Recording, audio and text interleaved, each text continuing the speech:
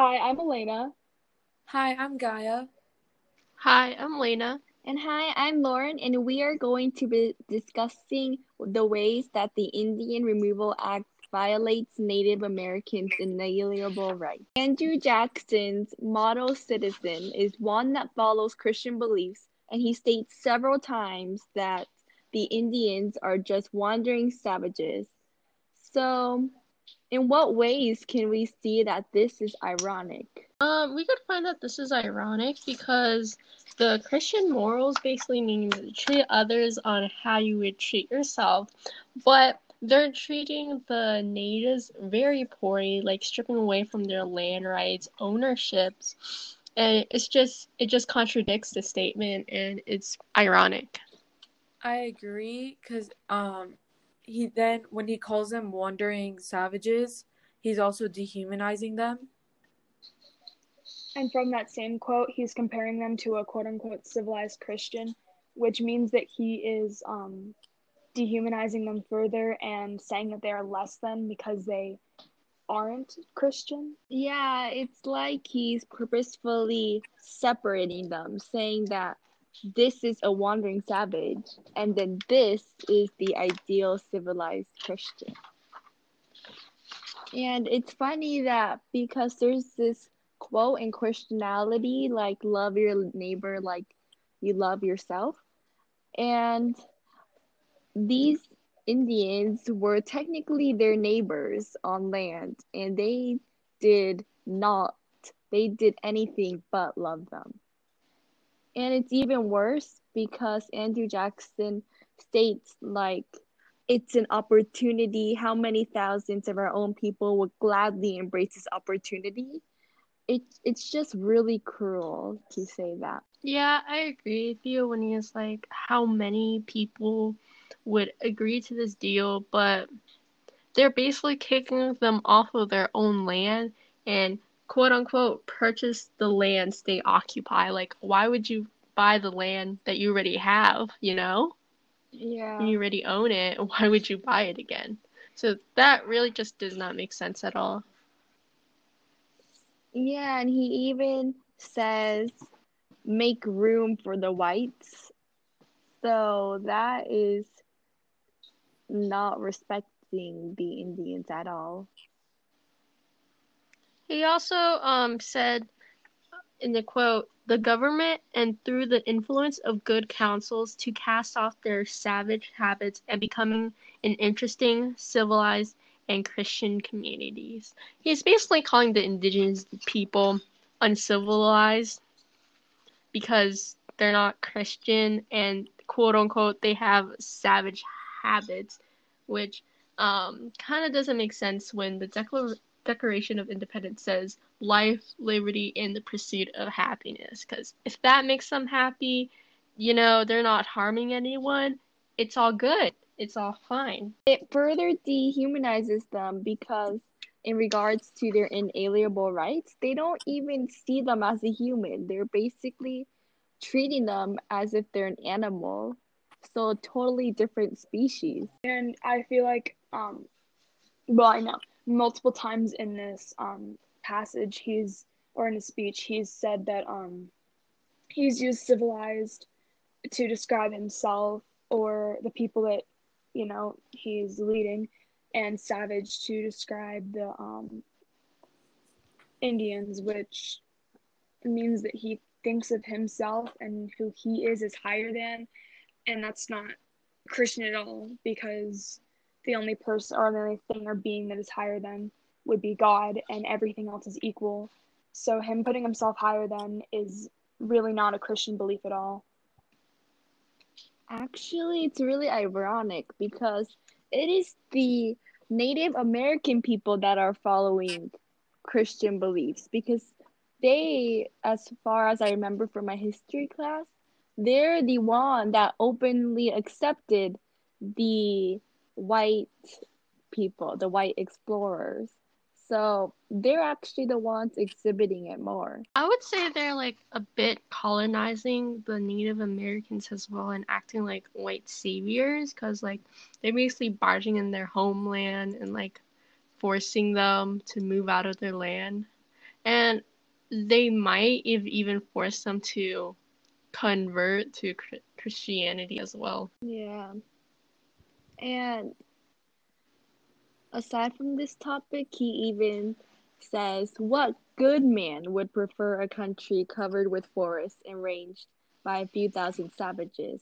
Saying that if you are okay with it, then you're not a good man. Yeah, I agree with you. And I also want to add on that, like, the later on the quote says, to our extensive republic studded with cities, towns, and prosperous farms embellished with all improvements that blah blah blah blah blah, which basically means, why would you want to live in a forest when you could have a town that cuts down all the trees, basically like that, which somehow that means civilized, when really civilized means of how you are acting and not the way you live.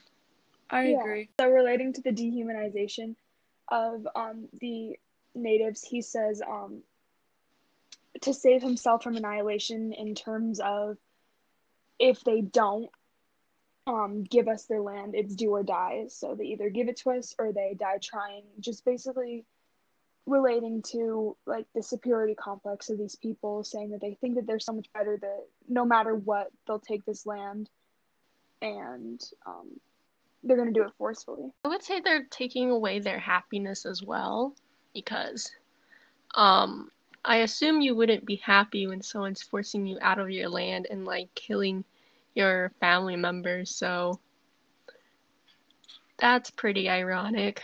Yeah. 'Cause And in the article, like, we can see examples of people who still have these unhealed wounds in them, so it clearly did not make them happy. yeah, I also find it ironic how like the Declaration of Independence was used to say, oh yeah, all Americans are free from the British, which, I mean, when the Americans were free, the Native Americans lost their right in the same way. Because even though they said all men are free, it just means the white people are free.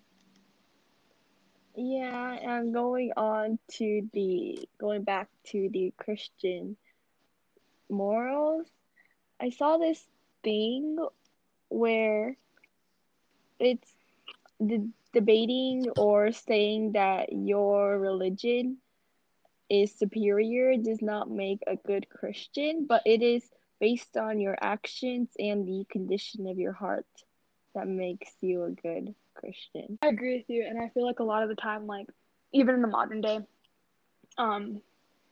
Christianity is brought into like thinking that you're better because you're quote unquote saved by the Lord or whatever, or like, whatever.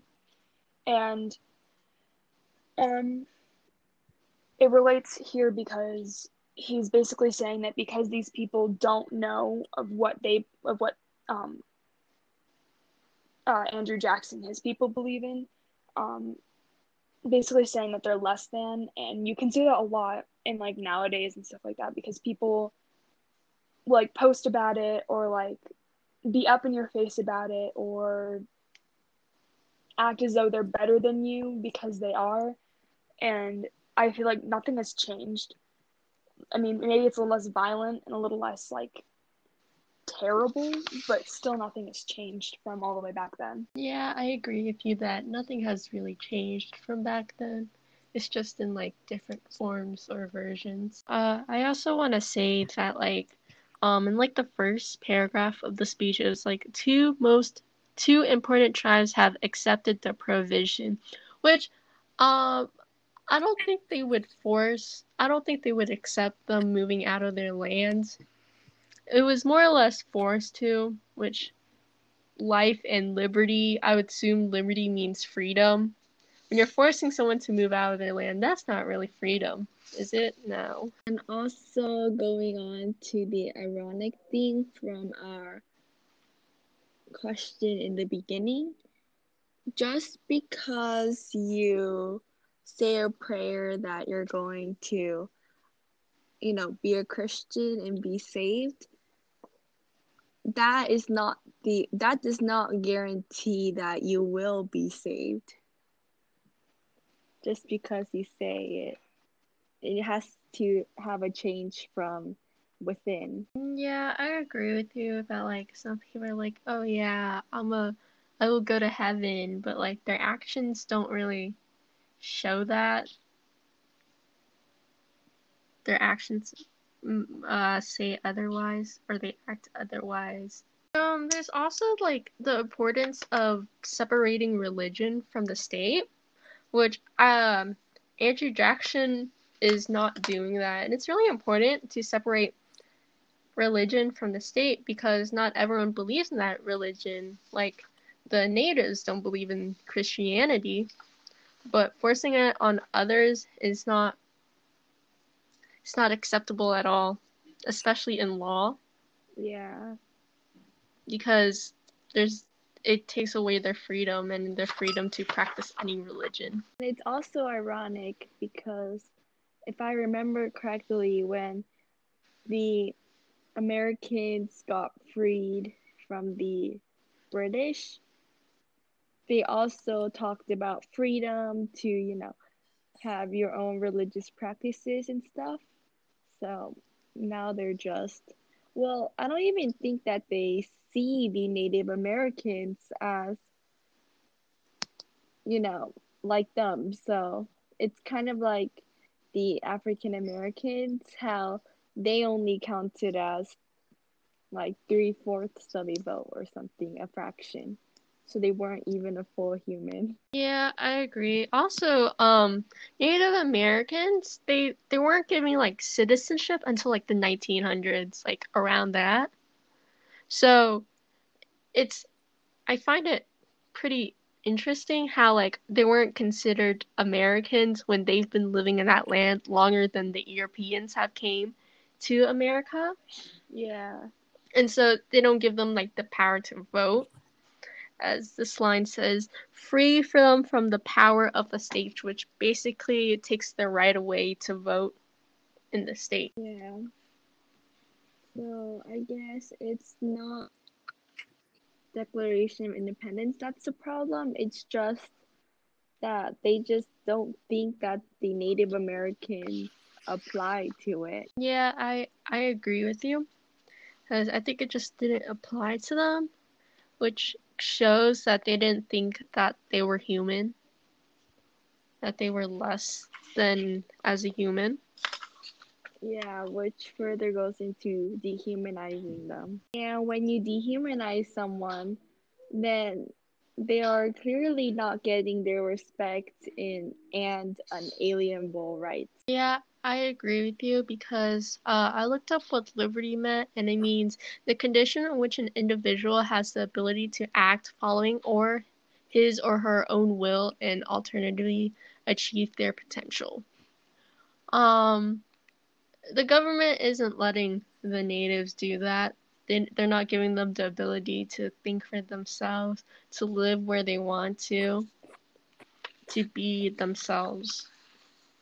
Yeah, and in regards to life, President Andrew Jackson said, yeah, we're giving them opportunity, but it's kind of like he says something, but it really has another true intent, because then why would you make them cross the river if you probably know that they can't swim?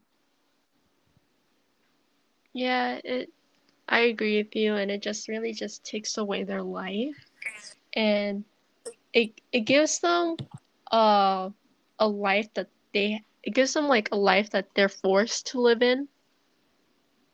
Yeah.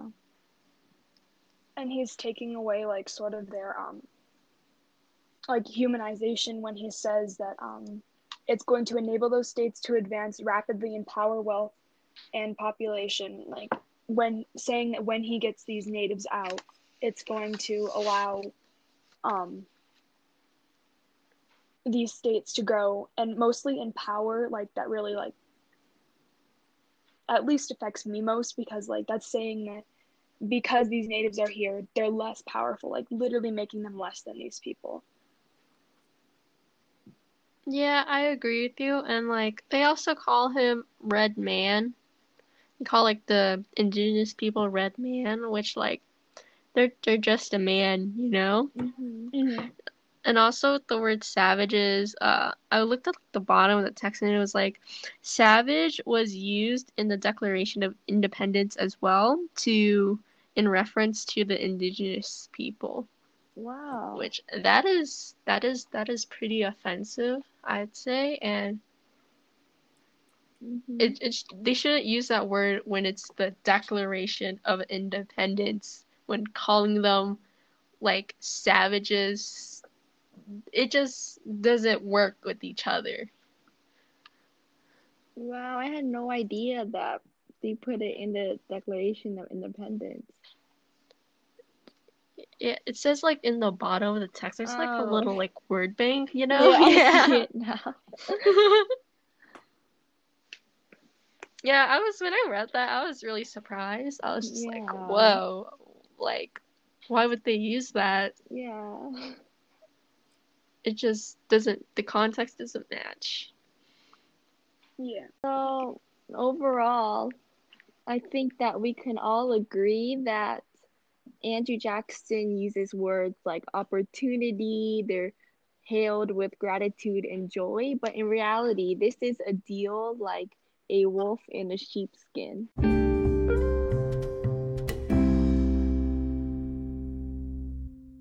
Thank you for listening to our discussion on the ways that the Indian Removal Act violates Native Americans' unalienable rights. Bye.